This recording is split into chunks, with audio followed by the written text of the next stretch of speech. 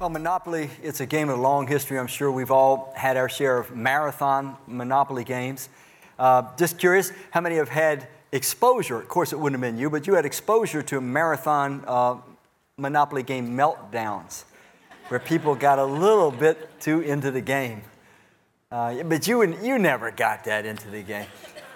There was a lady down, I believe, in New Mexico, and she was grandmother, 60 years old, and so she had her 10-year-old grandson over at her house and started a Monopoly game with a little 10-year-old boy and her boyfriend. And evidently, during the Monopoly game, the boyfriend started to cheat. Don't you hate it when people cheat at Monopoly? Well, evidently she did.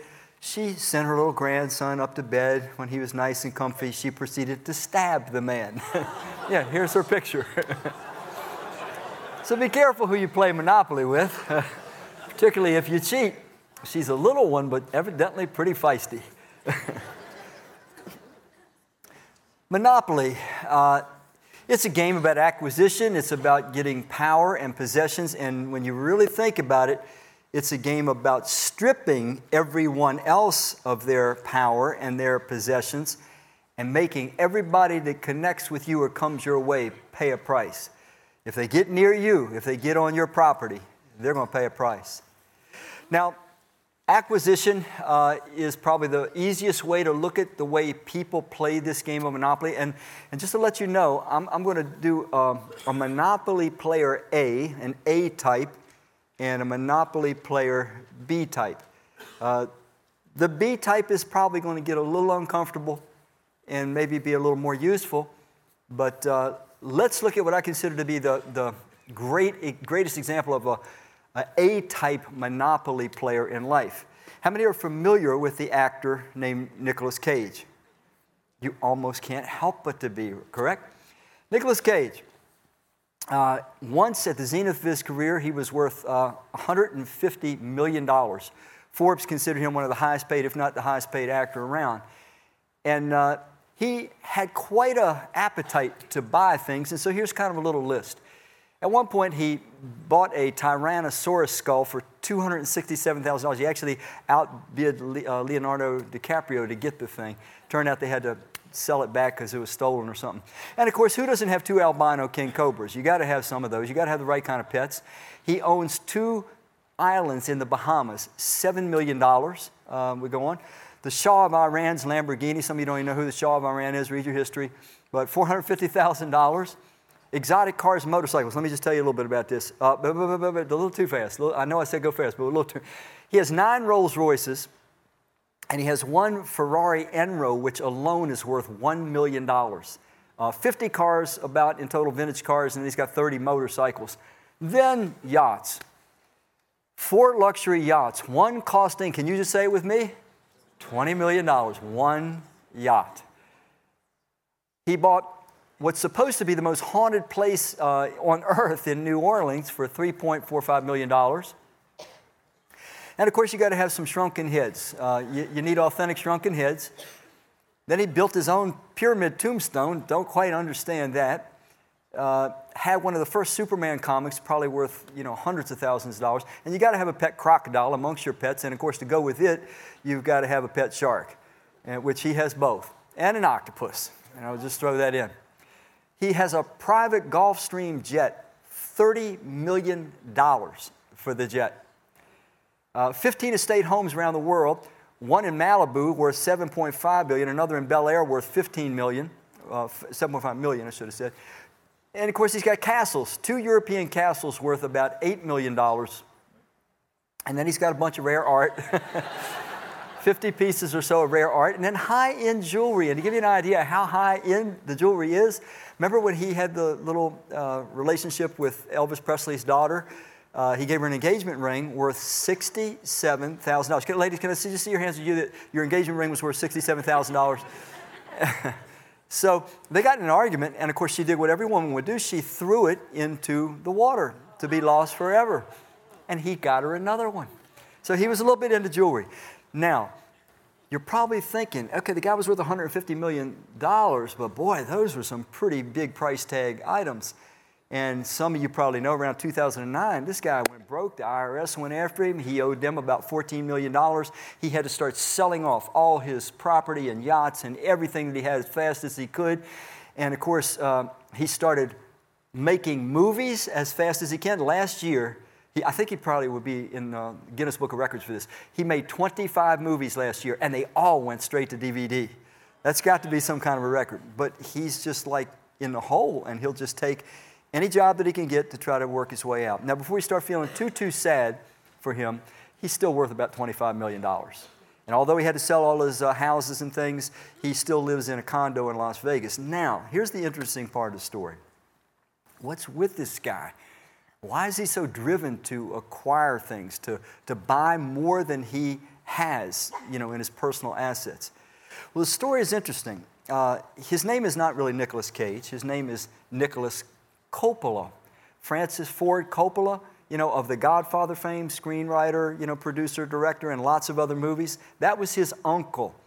And now he himself, Nicholas, grew up in a very middle-class home, but Uncle Francis would come over periodically, and he was exposed to this extravagant lifestyle, and that's all he wanted to do from the time he was a kid. And it seems like, we're just guessing, playing psychologist here, seems like somewhere along the line, he got it into his head that the way you keep score in life, the way you tell if you're succeeding, the way you tell if you're winning, the way you tell if you've got any significance or value is you've got to have things, lots of things that no one else has. And that's the proof that you're okay and you're doing well in life.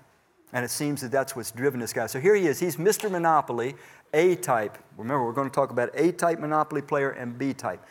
So A-type Monopoly player, and it's only fitting that we stop for a moment and think about, might I be an A-type Monopoly player? You say, well, I don't buy things like that, but could it be that some of us in this room, we're still kind of driven? What makes us feel like we're okay, the way we keep score in life, the way we feel significant is that we live in the right house and we drive the right car and we can take the right kind of vacations. Is it possible that some of us, all things considered, we're about control and power and possessions? The game Monopoly, when you really think about it, it's kind of a brutal game. The goal is to completely strip everybody else of everything, all their power, all their possessions. You take from them, you give nothing to them, and you end up with all the power and all the control over the entire board, everybody else you have control over. And that's the idea of the game. But type A Monopoly player is trying to prove to themselves mostly that they're okay by acquiring certain possessions. You know what? You don't have to acquire a lot of possessions. It could be pretty simple things, but you're still playing the game, the Monopoly game. And so it's really important for us to humbly say, man, could that be me? Could that be a part of what's driving me, motivating me in life? Now, there's a different type of Monopoly player, and this one I said is going to be a little more uncomfortable, but likely more relevant. And to introduce it, I want to read some verses from Psalm chapter 10. King David writing about some of his experience, and here's how it starts. It says, in his arrogance, the wicked man hunts down the weak. Now, I'm going to pause here for a minute because we're going to go back, and instead of the arrogant and the wicked, I'm going to suggest that there are people that are neither arrogant or wicked, but they are broken and they are fear-driven, but they do the same thing. Okay, for now, we're going to read this verse the way it is. In his arrogance, the wicked man hunts down the weak who are caught in the what?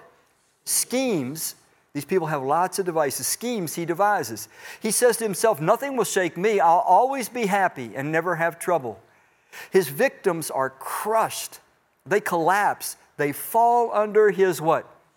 They just wear people out. They seize control of people. Anybody gets close to him is going to pay a price. They're going to seize control. He says to himself, God is forgotten.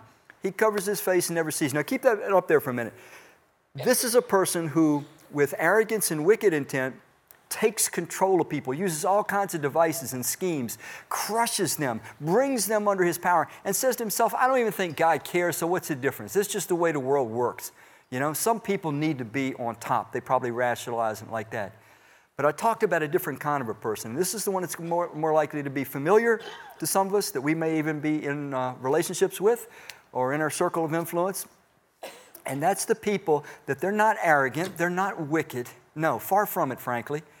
They are broken people. They are sad people if you can see through the window into their soul. They're people that are scared to death that they have no value, no worth, no significance. They've been wounded, they've been beaten down, they've been battered, and so they think the only way they can be safe, nothing will shake me. They're just trying to be safe, but they do it by controlling and taking control of everyone in their environment. They think to themselves, God has forgotten. They think, well, God doesn't blame me for doing this. He knows how scared I am. He knows how terrible I feel about myself, that I just feel worthless. So God doesn't blame me for this. They rarely, this is really important, people that are in this condition, again, not wicked, not arrogant, broken people, scared people, fear-driven people, people with very low self-esteem, they rarely know that they are doing this. Rarely do they understand that they are using schemes and mechanisms. Sometimes they're overly dramatic and they control people that way. Sometimes they're very explosive. Sometimes they cry very easily. They can punish people with silence. They can punish people by withdrawing affection and then giving it back. They use all kinds of mechanisms. Sometimes they are that problem person in the family that always has a problem. There's always something wrong. And so everybody's attention gets drawn into them and they control everybody. So sometimes it's the person with the addiction in the family and it just sucks the life out of everybody else and everybody comes under the control. Everybody's life revolves around this person, but the person rarely recognizes it. And let me go further. If we try to explain this to the person, it is even rarer that they will admit to it or even believe it. In fact, the likelihood is they may even turn it around and say, no, in actuality, it's we that are the controlling ones. And they mean no harm. They're not being evil. They just do not see it. So this is Monopoly player B. They still do the same thing, though. They still control everybody in their environment, albeit it's a fear-driven thing. One of their techniques is something that we became familiar with in the first Gulf War. You might remember the term shock and awe from the first Gulf War. There's a couple of military strategists, Harlan Ullman and James Wade, and they started advocating a more focused approach to war. Shock and awe, also known as rapid dominance, is defined as a military doctrine based on the use of overwhelming power. These type B Monopoly players use overwhelming power. They'll wear you down. Dominant battlefield awareness. They're always aware of what's going on. We're just kind of plodding through life maybe. Dominant maneuvers. They know when to turn on the tears and when to turn on the rage. They know when to shock people with unfiltered stream of words to keep everybody kind of back on their heels. They feel safer that way. They're controlling all the time. Spectacular displays of force. They might threaten. They might be explosive. They paralyze the enemy's perception of the battlefield and destroy its will to fight. They finally bring us to a place where we've given up. We just go along with the program because we know they will never, ever give up. The goal is to render your opponent impotent by using superior technology, precision engagement, and information dominance. These people use information dominance. So there's a type A Monopoly player who's trying to prove to himself mostly that he's got some value and worth by what he owns, what he controls, what kind of prestige. But it's the type B controller Monopoly player, because that's the idea of Monopoly. Monopoly is to take from everybody, bring everybody under your dominance, under your control, and there's a lot of folks, and I just want to say, these are not people to be hated. These are broken people. These are people that are scared, but it's the same result. They bring about this collapse and control of others in life. Isaiah chapter 5, verse 21, it says, "Woe to those who are wise in their own eyes and clever in their own sight." Some of these Monopoly players think they're a little faster than everyone else, a little more clever. They always position everyone the way they want them. Proverbs 28:26, "He who trusts in himself, though, is a" what? I mean, ultimately these folks are their own worst enemies. Now, a guy named John Ortberg, a really good speaker, good Christian writer, pastor, he tells a story about his grandmother who actually was like a monopoly hustler almost. And he said that she raised 6 kids and then her husband died and moved in with John. And from the time he was a little boy, she lived in the house with them and often would play Monopoly with him. That was his introduction to Monopoly. And he said as a little kid, when he played Monopoly, he would just kind of save all the money, thinking that's the way you go. And of course, Grandma would just go around and buy everything up on the board, and then she would trounce him thoroughly. And he said at the end of the game, every time she would beat him, she would say, "Someday, John, you'll learn to play this game." And he said that was really like the dagger, after you've just been beaten. He said, well, as it happened one summer, he and one of his buddies, they played a lot of Monopoly. You ever had one of those summers where for whatever reason you're just indoors a lot, you're playing a lot of Monopoly? And he said, I learned, like grandmother said, I learned how to play the game. And he said, and I couldn't wait. So he says the day came, he and grandma sat down again to play the game. And he says, and I started buying everything I could on that board. He says, I swept around there. I controlled everything. I took her last dollar and broke her down to a humble shovel, He said, and I loved it. I loved it. So he said, then he realized this is his loving grandmother, and he's delighting in destroying her, he said. Well, at the end of the game, he felt really proud. He had accomplished what he wanted to accomplish. And he said, I wanted to just bronze the game and preserve it for a while. And he said, and then she hit me with this phrase. She said, Johnny, it all goes back in the box. And then she got serious with him. She said, the stuff's here before you and I get here, and the stuff will be here after you and I go. The players change, but the stuff comes and the stuff goes and the players come and go. But it all goes back in the box. She was actually trying to teach him a lesson and maybe a little bitter that she had been beaten. Let's be honest. So Jesus said these words in Mark 8:36. He said, what good is it for a man to gain the whole world? Even if you could possess and control everything and yet forfeit his soul. And it's an absolute there. You can't gain control over people, persons, places, and things unless you're paying a very dear price yourself. And the price is your soul. You're losing your authenticity. You're losing your capacity to love. You're losing your capacity to feel. You become an acquisition machine, a control machine. You think you're being safe. You think you're elevating your sense of value and self-worth, but you're actually making it worse. You're getting scared or you're feeling more worthless. You're losing your identity. Or what can a man give in exchange for souls? Nothing's worth it. Nothing's worth it. This life, we have a little bit of time to develop our souls, to become who God always purposed for us to become, and to do what He meant us to do. But if we waste it playing Monopoly, the loss is a great one. And this has to do with the loss of our soul in everyday life. So I've given you an idea of what Monopoly players A and Monopoly players B look like. I paused you at A, but I didn't pause you at B. And B is the much more uncomfortable one. B is the much more likely one that you and I may be or be around.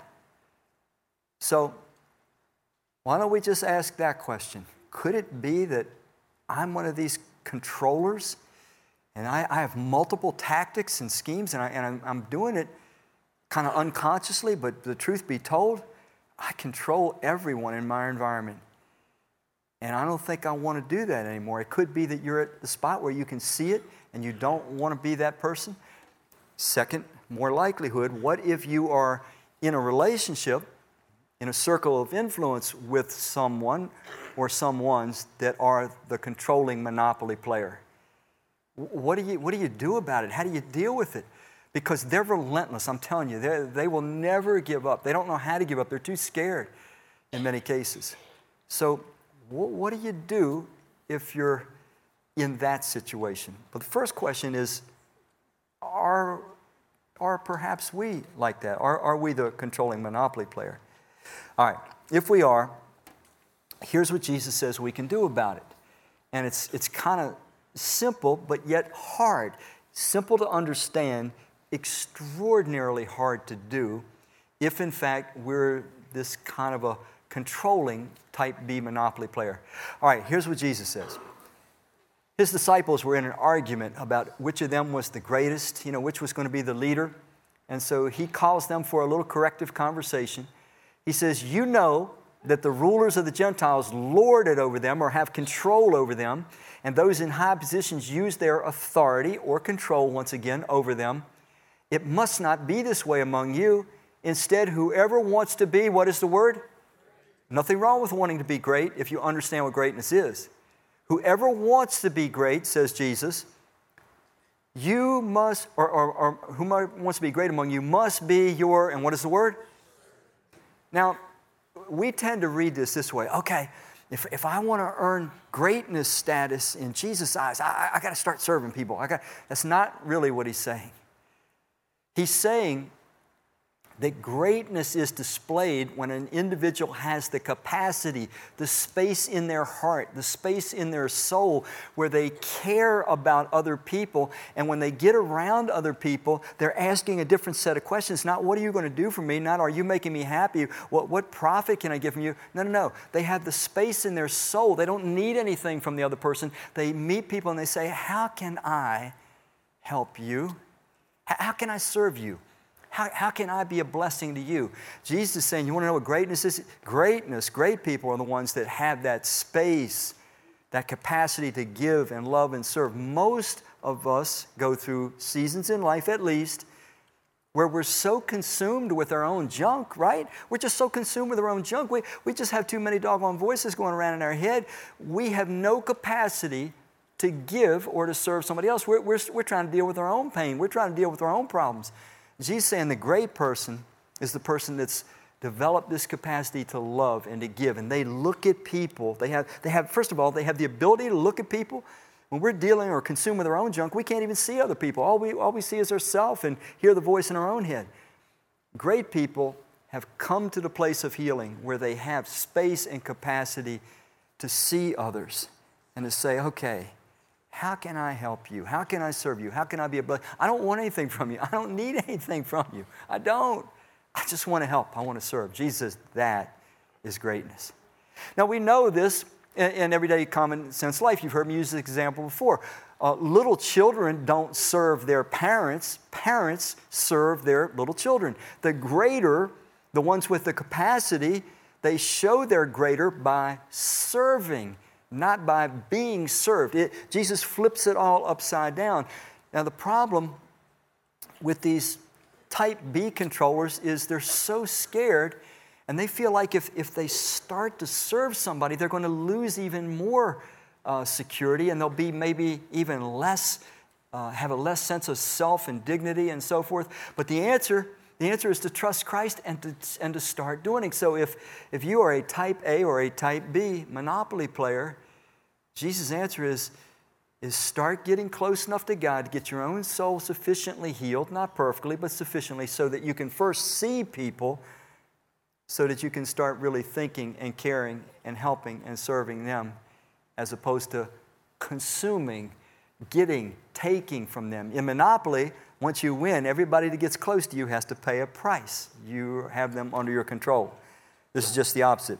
Now, I want to deal with those who may be in circles of influence where there is a type B monopoly controller in your life. What do you do? How do you handle these people once you realize in particular that they are about controlling you and everyone else around you? How do you live with them? How do you deal with them? How do you work with them?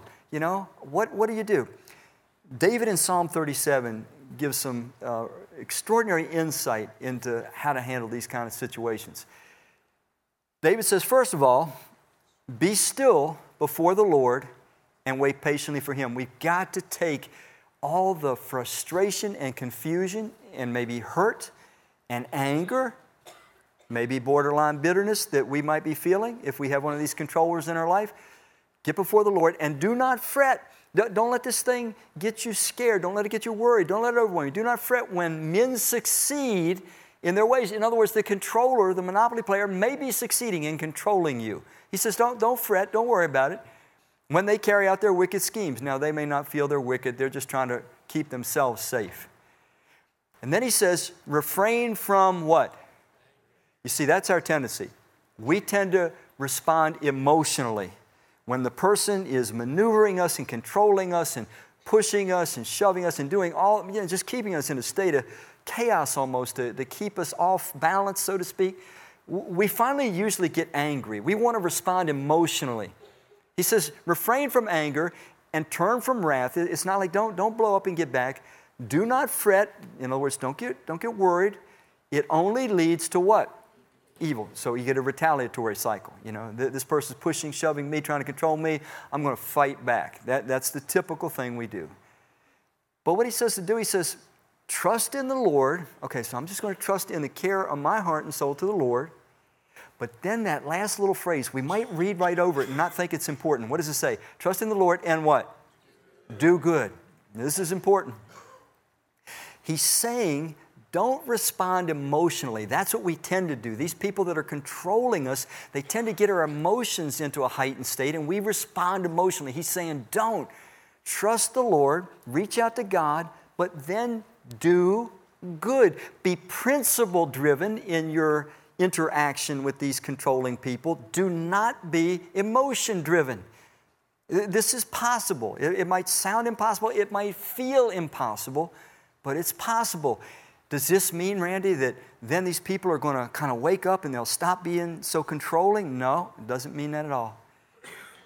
It just means that your soul will stay intact. And let me tell you something, and more important, you might be God's channel of healing grace to one of these people, because these people, they're not evil. They're scared, they're broken, and that's why they're trying to control everybody. They feel they're unlovable at some level.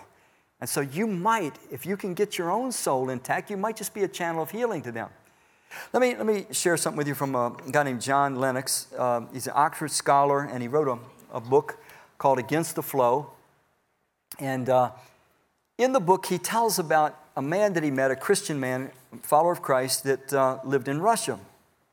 And he explains that this man, and I know this is going to sound just crazy to you and I, this man, this during the Soviet era, this man was arrested because he was teaching his children the Bible. Now, I'm not going to ask you how many of you want your children to know the Bible or you want to teach your children. I'm just going to assume you do. But for teaching his children the Bible, he was arrested, sent to a Siberian labor camp, a gulag, one of these unbelievably brutal places, just for teaching his kids the Bible. Now, I want to read you the conversation that actually went on between John Lennox and this man. It said, he described to me he had seen things that no man should ever see.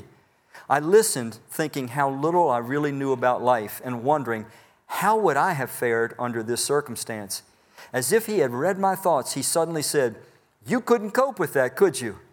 Embarrassed, I stumbled out something like, no, I'm sure you're right. He then grinned and said, nor could I. I was a man who fainted at the sight of my own blood, let alone that of others. But what I discovered in the camp was this. God does not, got to get this, God does not help us face theoretical situations, but real ones. Not wondering how we'll fare in a situation in the future, but when it happens, real ones. He goes on, like you, I couldn't imagine how one could cope in the gulag. But once there, I found that God met me, exactly as Jesus had promised his disciples when he was preparing them for victimization and persecution. If you've got a monopoly controller in your life, you're probably going to experience some victimization and persecution. And a lot of times it isn't going to be deserved. It's not going to make any sense whatsoever. And then Lennox adds these words, and these are the really important ones. When God calls us to do something, what? Difficult, he gives us the strength when we need it, not what? Not before we need it. You say, Randy, what has that got to do with anything? Here's the deal. If you're in one of these circles of influence with one of these type B controlling monopoly players, it may seem just unbearable. And you may be thinking, I can't endure this for another day, much less a week, a month, a year, or something like that. And what I'm saying is, don't think that way. Don't think about how much you can bear. Think about how much you're willing to trust God and be an agent of healing to that person. And God will give you the strength in the moment. And I'm going to tell you, He'll just give you, He's not going to give you an overabundance. He's going to give you just enough strength to get you through that day, that incident. And it's not going to feel good. It's not going to feel real good at all. But if you trust Him, what's going to happen is this. Your resilience is going to be built up, and your capacity to love is going to be increased, and you just might in time be an agent of God's healing to this other person who is not your enemy, but who is an enemy mostly to themselves. So you got to remember that. He'll give you the strength you need when you're in the mix and not before, and He doesn't give you enough to give you confidence that you're going to be able to endure it the next day. So, listen to this verse from Proverbs 21:21. It says, the one who pursues righteousness. Notice, this is principle-driven living, not emotional-driven living. The one who pursues righteousness and love finds life, bounty, and the last word, honor. So we've got to, if we're in these situations, we've got to stay principle-driven. We've got to say, what is right in your sight, God? What is the right thing, the good thing to do? No matter how this person is treating me, what is the right thing to do? That's what I'm going to let govern me, not my emotions. And then this last section of Scripture, it's mostly just to kind of give you some hope and confidence and affirmation if you happen to be in one of these situations. The Lord says, because He is devoted to me, if you're devoted to Christ and you know it and He knows it, the Lord says, because He is devoted to me, I will, what does it say? Deliver him. I will protect him. Why? Why will you protect him, Lord? Because he is, what does it say? Loyal to me. When he calls out to me, I will what? Answer him. I will be with him when he is in what? Means we might be in some trouble. And I will do what? Rescue him. You don't need to be rescued unless you're in difficulty. I will rescue him and bring him what? Every human being aches for honor. And monopoly players often try to achieve honor by acquisition, power, control, piling up fancy things. But the only honor that will ever satisfy your soul or my soul is the honor that comes from God. What you are hungry for is affirmation from the outside, but it's affirmation from somebody that you know is absolutely authoritative. You want affirmation from the best, brightest individual in the universe, and that's God. You want to hear, deep in your soul, you want to hear your Creator say to you one day, you did it. You did it. Well done, my child. Well done. Good and faithful servant. Every single human aches to hear those words. We try to find it in lots of other things, but we want an honor that comes only from our Creator. And here's a promise that we stay loyal to God, stay faithful to Him. We'll get that. I'm going to close with a quote and a little bit of a background on it from a guy named David Green. He wrote a book called Give It All Away. And he plays right into the monopoly idea that we're working with. He says, some people act like life is an oversized game of Monopoly, where the way to win is to accumulate as many properties as you can, either by purchasing outright or by clever trading with your opponents. Then you keep adding houses, hotels, extracting rents from others until you eventually drive them into bankruptcy. You strip them of power and you take control. You sit back, rub your hands together, and start counting your stacks of cash. He goes on, no, life is more like Uno or Crazy Eights, where the point is to run out of cards first. You want to deploy every card you have, knowing that each card left in your hand at the end counts against you.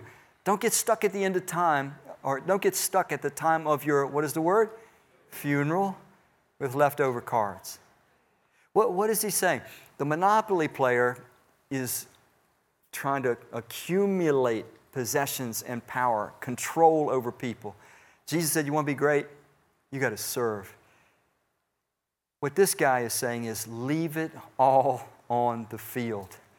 Give it all away. Take your time, take your sacrifices, take your experiences, take your spiritual gifts, take your talents, take your finances. Make sure you are investing it in others. Wisely, carefully, but sacrificially. Don't end up at life with a whole bunch of stuff that you've held to yourself. Maybe you've controlled everything and everyone, but you're the poorest person of all, and you'll find that out at life's end. The richest person is the person that's taken their time and their talents and their experiences and their gifts, and they've offered it all up to God and in service to others. David Green is saying, leave it all on the field. Make sure you end life with nothing left in the tank. Give it all while you still can. So, in closing this message, I kind of summarized it like this. Takers always lose. They always do.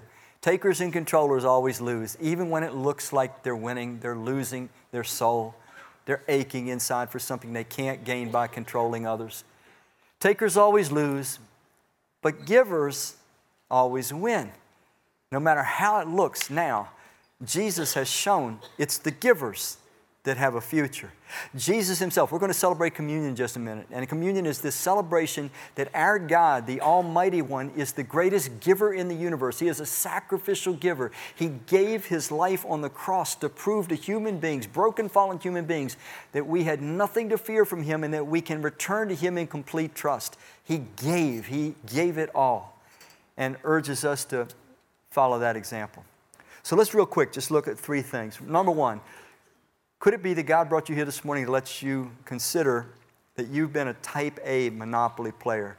You're trying to, collect enough prestigious symbols around yourself to feel good about yourself and thinking that's the way you keep score in life. And maybe God's brought you here today to say, there's something better than that.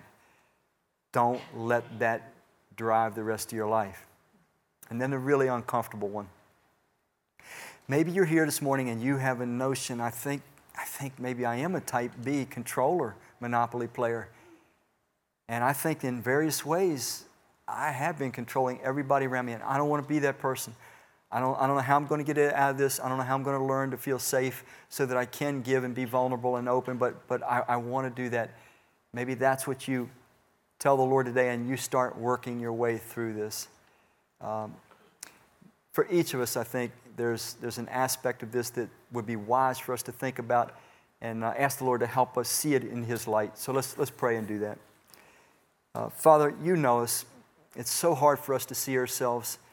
And we pray that if there's things this morning you want us to see, you want us to deal with, you want us to have courage to come close to you to deal with, help us to do that. We ask it in Christ's name. Amen.